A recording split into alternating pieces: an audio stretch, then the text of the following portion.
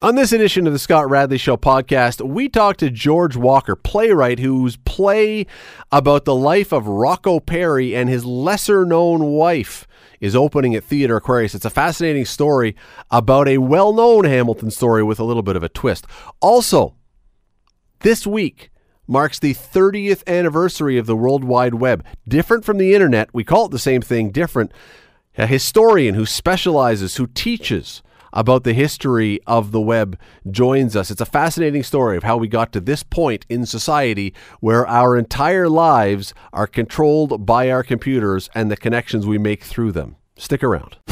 Today on the Scott Radley Show on 900 CHML. In an hour or so from right now, a new play is going to be debuting at Theatre Aquarius. It is called Steel City Gangster, a hometown story of crime, punishment, anger, betrayal, revenge, violence, and madness. That's the full title. That's a mouthful. That's a lot of stuff that they're packing into a play. It is the story of mob boss Rocco Perri and his wife Bessie Starkman, who may in fact have actually been the brains behind the operation. She may have been the real mob boss. The person who wrote this play is George F. Walker, who is one of Canada's most prolific playwrights. He joins us now. George, thanks for doing this today. Oh, sure. So as I read through the name of this, a story of crime, punishment, anger, betrayal, revenge, violence, and madness, I'm guessing then that based on that, this play is a perky, uplifting musical. I have its moments. I don't know if there's any music, but there might be just the music of a tortured soul in the middle of it or something. It is what it is, you know. I just for the audience to discover what it is, actually, you know. What drew you to this story? Because you're not a Hamiltonian, are you? I don't think you are. What drew you to this story? A few years ago, I was approached to about writing a movie about him, and that fell through. But I was made aware of him at that point and started reading about him and thinking about him. And when the movie fell through, the idea of writing about him didn't fall through for me. I was always in the back of my mind. Fascinating story, really, about this guy and his wife. You know, an Italian immigrant who comes, winds up. We worked for a while in the ward in Toronto, a slum in Toronto, and where he was kind of an enforcement kind of little gang that he worked with, and then he moved to Hamilton, and he got in St. Catharines, all around that area, and he went to work in a bakery. And this is where it gets interesting for me, that he then fell in love with the wife of the owner of the bakery, an Orthodox Jewish woman, and he ran away. She left her two children and ran away with him. And as you said in your intro, she became his partner, his consigliere, really, you know, his business partner, and then she was gunned down. I mean, it's like, in some ways, it's its own kind of Canadian Bonnie and Clyde as much as it is anything, you know. So there's a great love at the core of this. Their great love is at the core of the show, at the core of their lives, and then a bunch of other stuff. You know, how he had distant and yet intimate dealings with American gangsters. Very Canadian-American story there. You know, I think he tried to insinuate himself more into their lives. She expanded he was basically a bootlegger. She expanded the activities of the gang. So the more I kind of found out about him, and then I just put it away, you know. And then I was talking to Ron Ulrich at Theatre Aquarius a few years ago, and I said, I think I have to write this, you know, because it's still in my head. And he said, well, go ahead and write it. Just give you a little bit of commissioning money. I wrote it, and I sent it to him, and he decided to do it. Now, I don't want to offer any spoilers. I haven't seen the play yet. Obviously, it's opening night tonight, so I don't know if I'm actually offering any spoilers. So you can cut me off here at any point if I'm going to ruin something. But she was, as you say, she was gunned down. He disappeared, right? Rocco Perri was never found. He just eventually disappeared. There's a lot of stories about where he went, and I speculate about that in the play and what happened to him. I speculate based on some knowledge, given that he had some interest in working again with the American mobs. So, no one really knows. I mean, there are a lot of rumors about him, you know, and a lot of stuff out there, but you can't just not have an opinion about this stuff when you write. So, I mean, it's not a biopic, you know. It's not wanted to tell the definitive true life story. It's my version. It's my take on his life. So the highlights, the actions in the play are the things that affected me. So that's what I wrote about. I mean, you could just take that, and I'm sure all sorts of people in Hamilton have actually written or are thinking about writing this story themselves. And so I think what you do in something like that is just let this story kind of affect you, and then when you put it out there, you seem to be writing about the things that affected you the most. His love life, his family, what he did with the Americans, or didn't do with the Americans, and the stuff that happens. There's a lot of stuff, you know. So as gangland things like that is still going on in your city and in ours to some degree. There's still a lot of that stuff up there. It's a long and great history of criminality. Well, many people here, George, in the city of Hamilton, of course, would know the name Rocco Perri. It's a very familiar name. It's part of the legend of the city. I don't know how many people know much about Bessie Starkman. I didn't, and maybe I'm alone in that, but it seems like this is a sort of opening a part of the story that maybe some people aren't as familiar with. That's possible. You know, again, I don't know it from from inside the Hamilton lore. I just know that that's what stood out for me.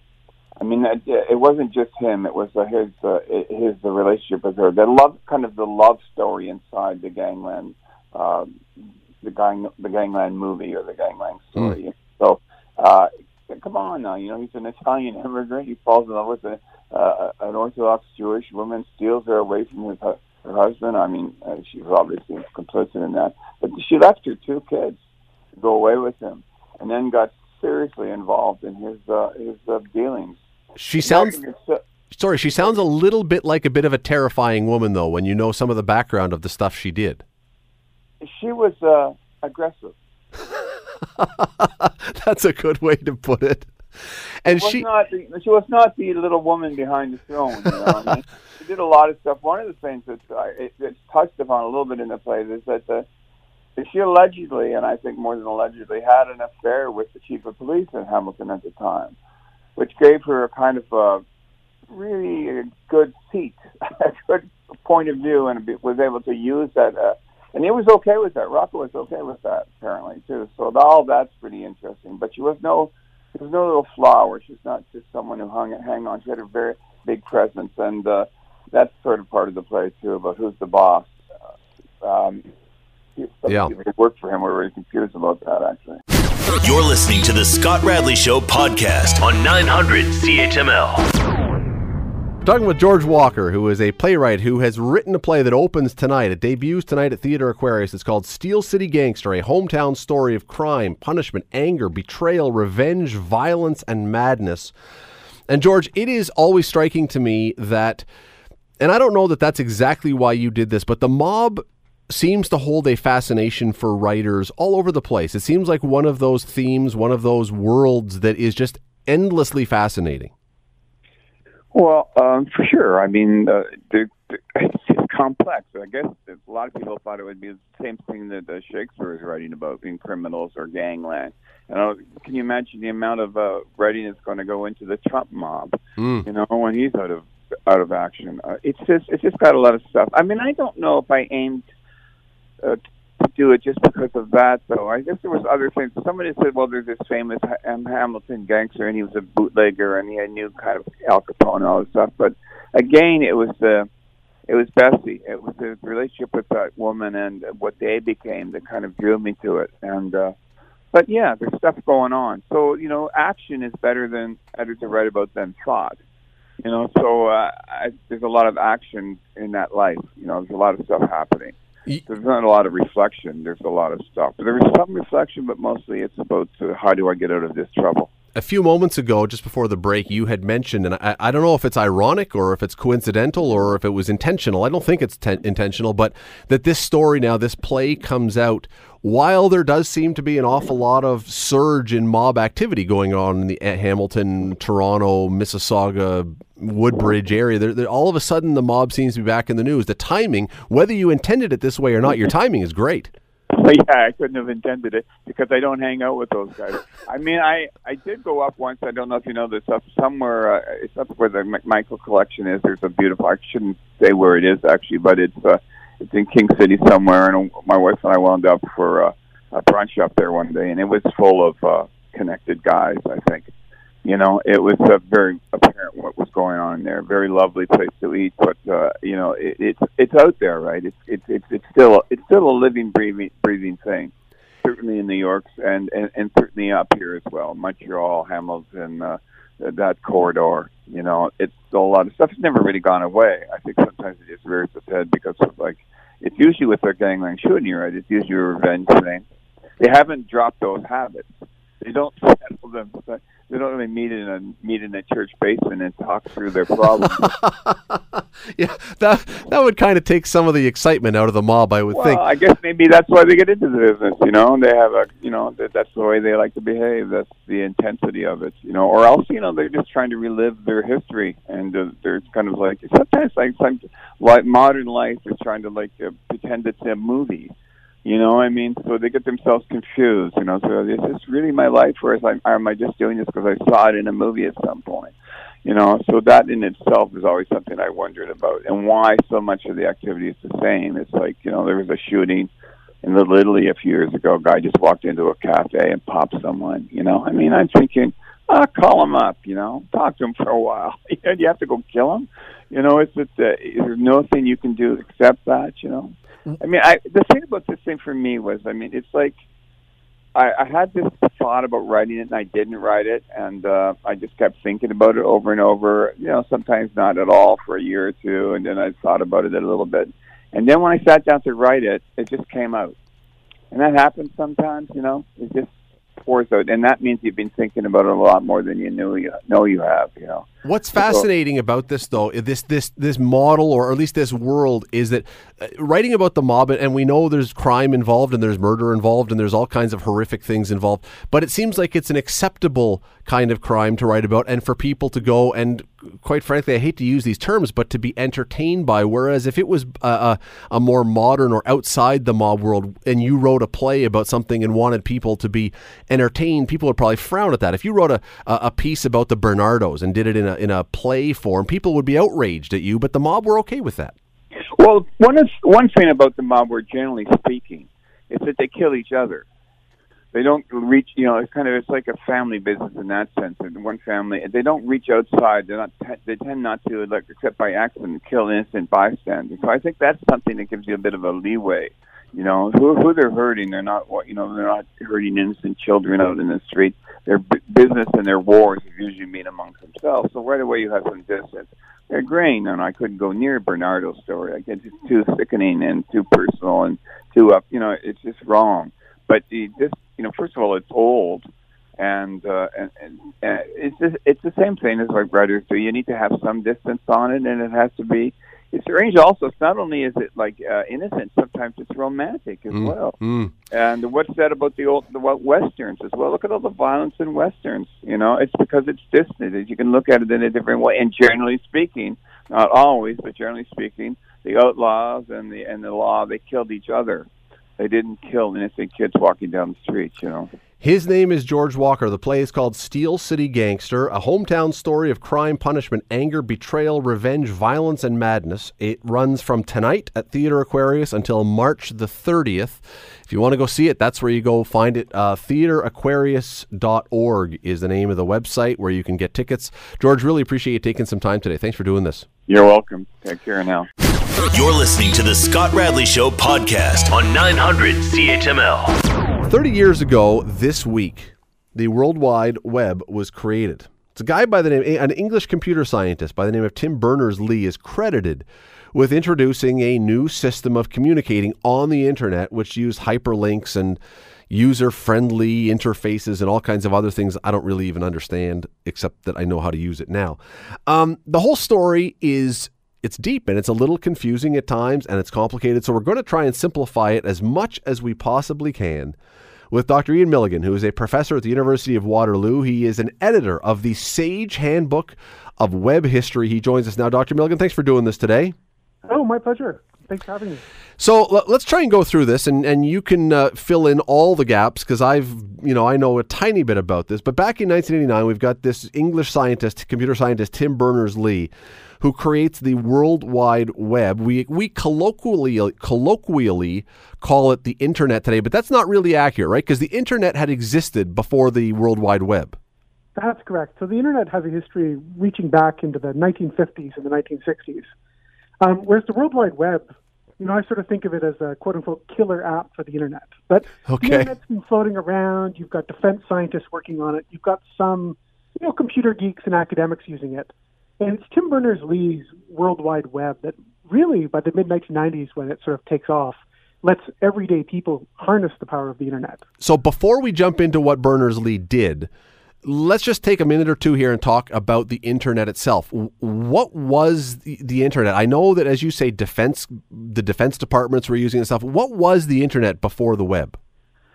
Yeah, the best way to understand the internet, there's many different tendrils, and academics can make very complicated stories. But the simple story is it's sort of around, in the 1960s, you've got in the United States, the Cuban Missile Crisis happens. And people begin worrying, what happens if there's a nuclear war? How can we control, deployed forces and that sort of thing? At the same time, you've got people then working on theories of networked communication. So, the example I like to use is, think of Toronto Pearson is a central hub. Everything has to go through Toronto Pearson.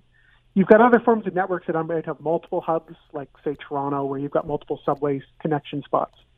What the internet is a way to send messages with almost infinite loops, sort of like the city grid of Hamilton, or the city grid of Toronto, where point A to point B can be connected in hundreds of different ways. So the internet is the idea. If you take a message, you split it up into 100 little messages. Networks talk to computer networks, and messages can flow even if nodes get knocked out due to technical problems or nuclear attacks. And it was it at that time when it first got started, was it entirely or almost entirely in the United States? Yeah, so the one major origin of the internet is the ARPANET, which is run by the Advanced Research Projects Agency, or later the Defense Advanced Research Projects Agency. So, they do all sorts of funky stuff trying to stop nuclear wars or counterinsurgency in Vietnam. They're brainiacs in the Defense Department. And so they, starting in 1969, set up this thing called the ARPANET, which starts out just 4 nodes, mostly on the west coast of the United States. But very quickly throughout the 1970s begins to connect west coast to east coast to the middle. And people are able to communicate between universities and defense establishments and research units. So what then did Berners-Lee do? And you say it is a killer app, but what did he actually do then that took it from being a sort of an elite club, if we want to call it that a few people had access to something that opened it to the rest of the population? I think the sort of core underlying success of what Tim Berners-Lee, begins to propose in March 1989, which is why we're talking today, is really that idea of hypertext. So it's the idea of how could we join all these documents together in a way that they couldn't otherwise be connected. And so it's that, that we take it for granted, the, underlined piece of text that we click. We're reading Wikipedia, we're reading about something, we click on a link, and 2 hours later we're reading some obscure article we never thought we'd start at. So that is the fundamental thing that it adds. What it also is, and I think it's key, is crucial to what Tim Berners-Lee cooked up, was the idea of something that could read and write. And sometimes that write gets lost a bit as we sort of develop the World Wide Web. But it's the idea that, someone can go, they can load up something on their computer, and they can write something for everybody else to see, and then connect it to other people through those hyperlinks. So it's easy to use. It builds connections. I think that social thing that we yearn for is really baked into the infrastructure of the web. And it comes along at just the right time, just when personal computers are beginning to become more available. So with what he created, though, at the time that he created it, was there access for the average person? Let's say you and I in 1989 had a personal computer and a phone modem. Was there a way to put something onto this burgeoning World Wide Web? If I had a story that I wanted to do something with, was there somewhere for it to go? How did it work in those early days? That I understand he could find the system or come up with the idea to search for it and create a hyperlink, but where did everything go to at that time? So it's sort of a slow takeoff. So his first idea happens in March 1989. The first website doesn't appear until late 1990. And so it really isn't, if we came along, say, 1991, 1992, and we wanted to really get involved in the web, we basically need to be computer programmers. We need to figure out how to upload files. We need to use specialized software and that sort of thing. But like any new technology, the early stages were really, really tough. But by 1994, 1995, 1996, people begin creating ways to access the web. So Netscape Navigator comes along, which, parts of which you can see baked into Firefox today, letting everyday people now connect to the web. And then crucially, by even as early as 1994, you start to see services. One of the ones we use is GeoCities, which would be sort of like the Facebook of the early 1990s, where finally somebody can go to geocities.com, can give them their email address, and they get their free webpage that they can write about, their love. I'm not joking, their love of the Toronto Maple Leafs, or their love of the family tree, or their favorite Winnie the Pooh cartoon.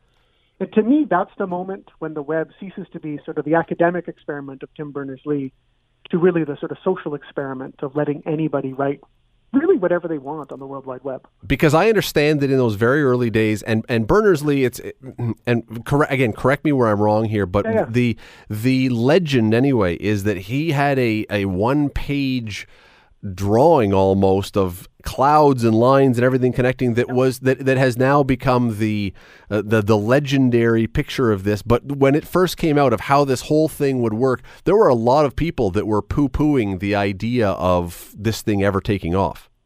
Yeah, the famous comment, and if you go to CERN, which is where Berners-Lee was working in 1989, you can actually see this proposal, and a supervisor writes in the corner, "Vague but exciting."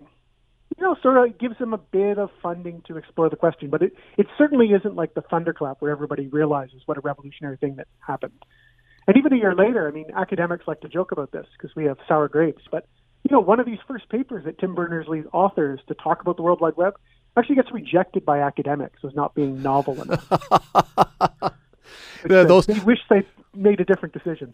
Well, once in a while now we'll see a tweet and someone has sent it out, and then a year later something happens and people retweet it and say, yeah, this didn't age well. I would say that would be exactly what those academics, what their response would be. Didn't really age well, your criticism of how this web thing might work. Yes, precisely. Had Berners-Lee not come up with this concept, had this not been him who sat down and jotted this picture and this concept, is it inevitable that somebody else would have done this, do you think?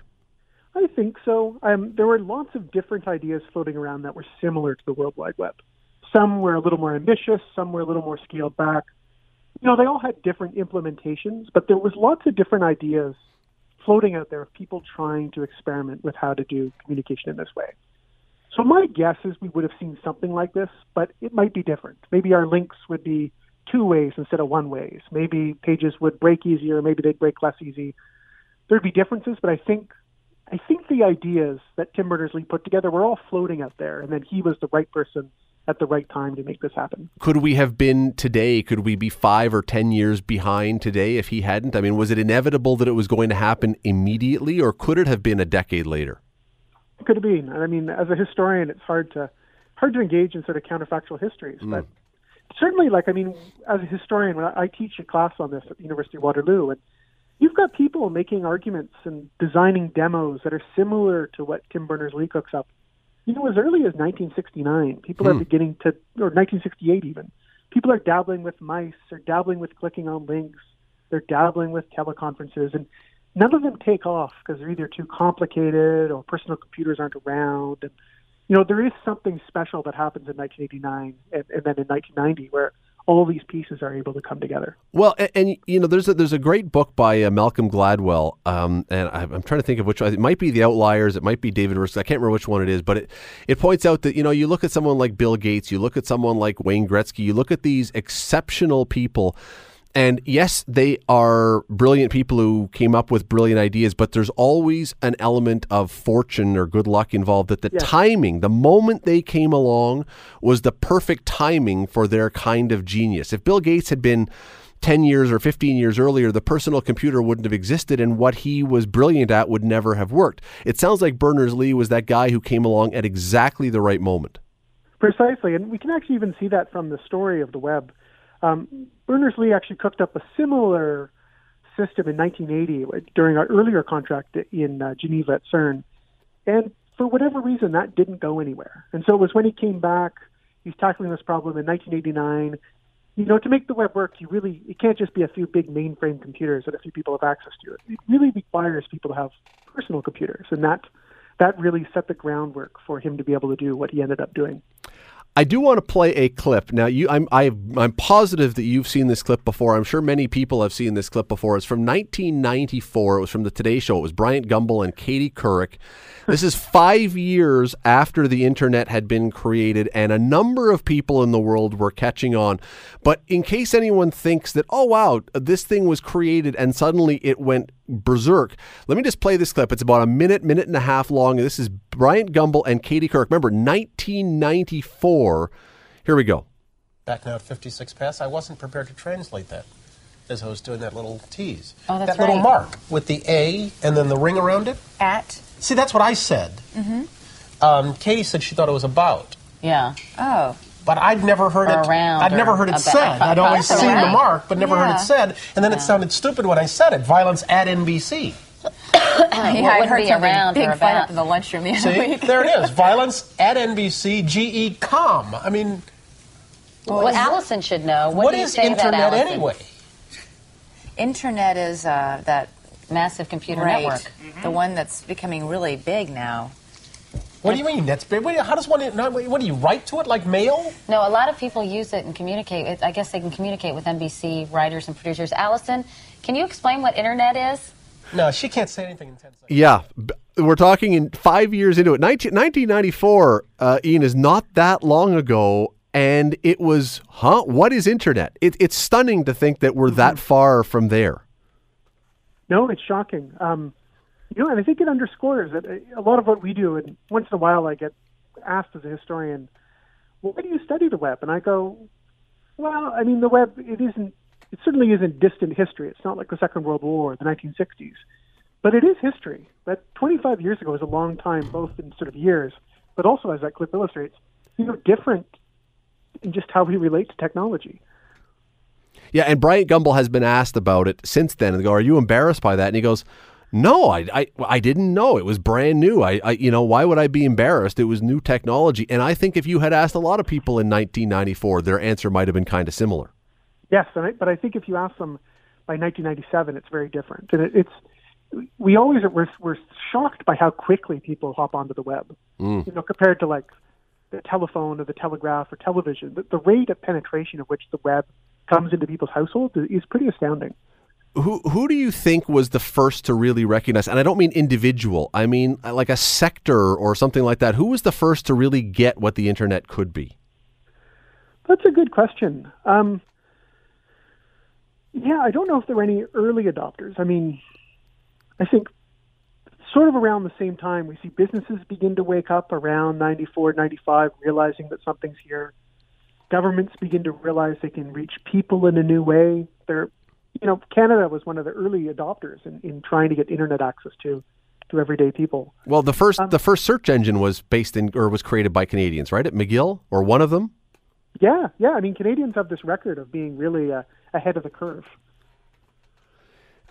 Berners-Lee, it's interesting because he's been in great demand over the last few days with this anniversary coming up, and he's been asked an awful lot about the web and what he thinks 30 years later and all the rest. And one of the things he's said is that he does have concerns now that this thing has become an out-of-control monster. I can't remember his exact words, but it's to that effect. On balance, when you look at what we've got here and where we've come with this, is the internet a good thing or a bad thing? On balance, I think it's a good thing. It really has enabled people to come together in a way that people were fraying before. But we have this sort of nostalgic vision of life before the internet. But even before the internet, people were staying home, they're watching TV, they're lonely. And for what it's worth, I think the internet really has let people come together. We can come together, across cities. We can come together across the country. We can come together for our love of, hockey fans can talk about hockey. Buffy the Vampire Slayer can talk about their love of that TV show. To me, and when we look at, what are the most popular platforms that people are using today? I mean, Facebook to some degree, Instagram, Twitter. It's all conversation. It's all sharing. And we could be cynical about it, but I think that really is a net gain for people. Well, what's really stunning, too, is we just played that clip from 94. go the other direction. I mean, that was them trying to look forward in a sense. Go the other way. It is really hard now in 2019 to even remember what life was like without the internet. When you really stop and think about how different life was 25, 30 years ago, it is stunningly different in every single way. Yeah, I mean, I always laugh, right? I mean, the students I'm teaching today at the University of Waterloo, many of them are, born in 2001, 2002.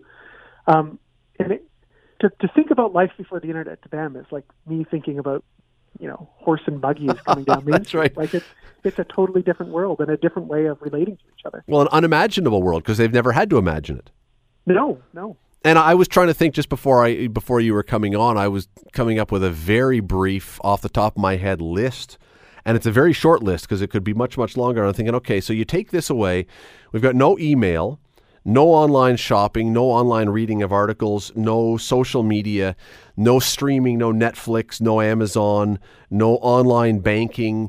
And I mean, it can go, we could sit here for the next 3 hours and just list all the things that would not exist that are all now things that we do every single day. Yeah, and the argument I use is, we look at everyday people, and this is for good and worse, but, I can go on Twitter, or one of my students can go on Twitter and they can tweet something and it could potentially reach, easily thousands of people, but sometimes tens of thousands or hundreds of thousands of people. That it's, something you couldn't have imagined that an everyday person would in theory have the ability to reach, by clicking a button, thousands or tens of thousands of their fellow humans. It's astounding. Just before I let you go, because you are a history professor, people know about and I was, again, trying to think of the major revolutions in the history of the world, the Industrial Revolution, the Iron Age, the cotton gin, the printing press, the wheel, I suppose you could throw in there. It's hard to imagine, though, that any of those other things, as impactful and earth-shattering as they were at the time, impacted every facet of society the way the internet does. Yeah, the comparison I often use, and we talk about this in the classes I teach, is, maybe the printing press.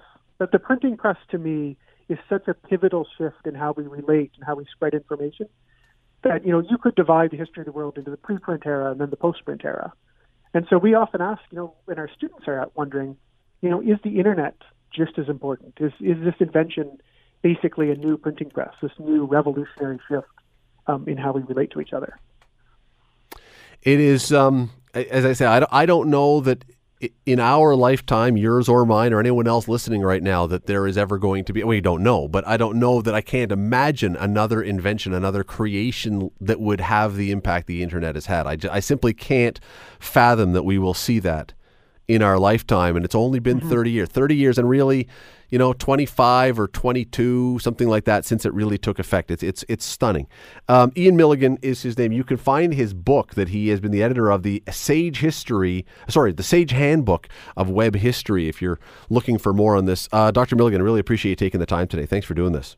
My pleasure. Great to chat. The Scott Radley Show, weekday evenings from 6 to 8 on 900 CHML. The Scott Radley Show podcast is available on Apple Podcast, Google Podcast, and wherever you get your podcasts. I'm Scott Radley. Thanks again for listening, and do not forget to subscribe to this podcast. It is free. You will never miss an episode, and also be sure you rate us and review us. Whatever you think of us, we'll take it. Thanks for listening.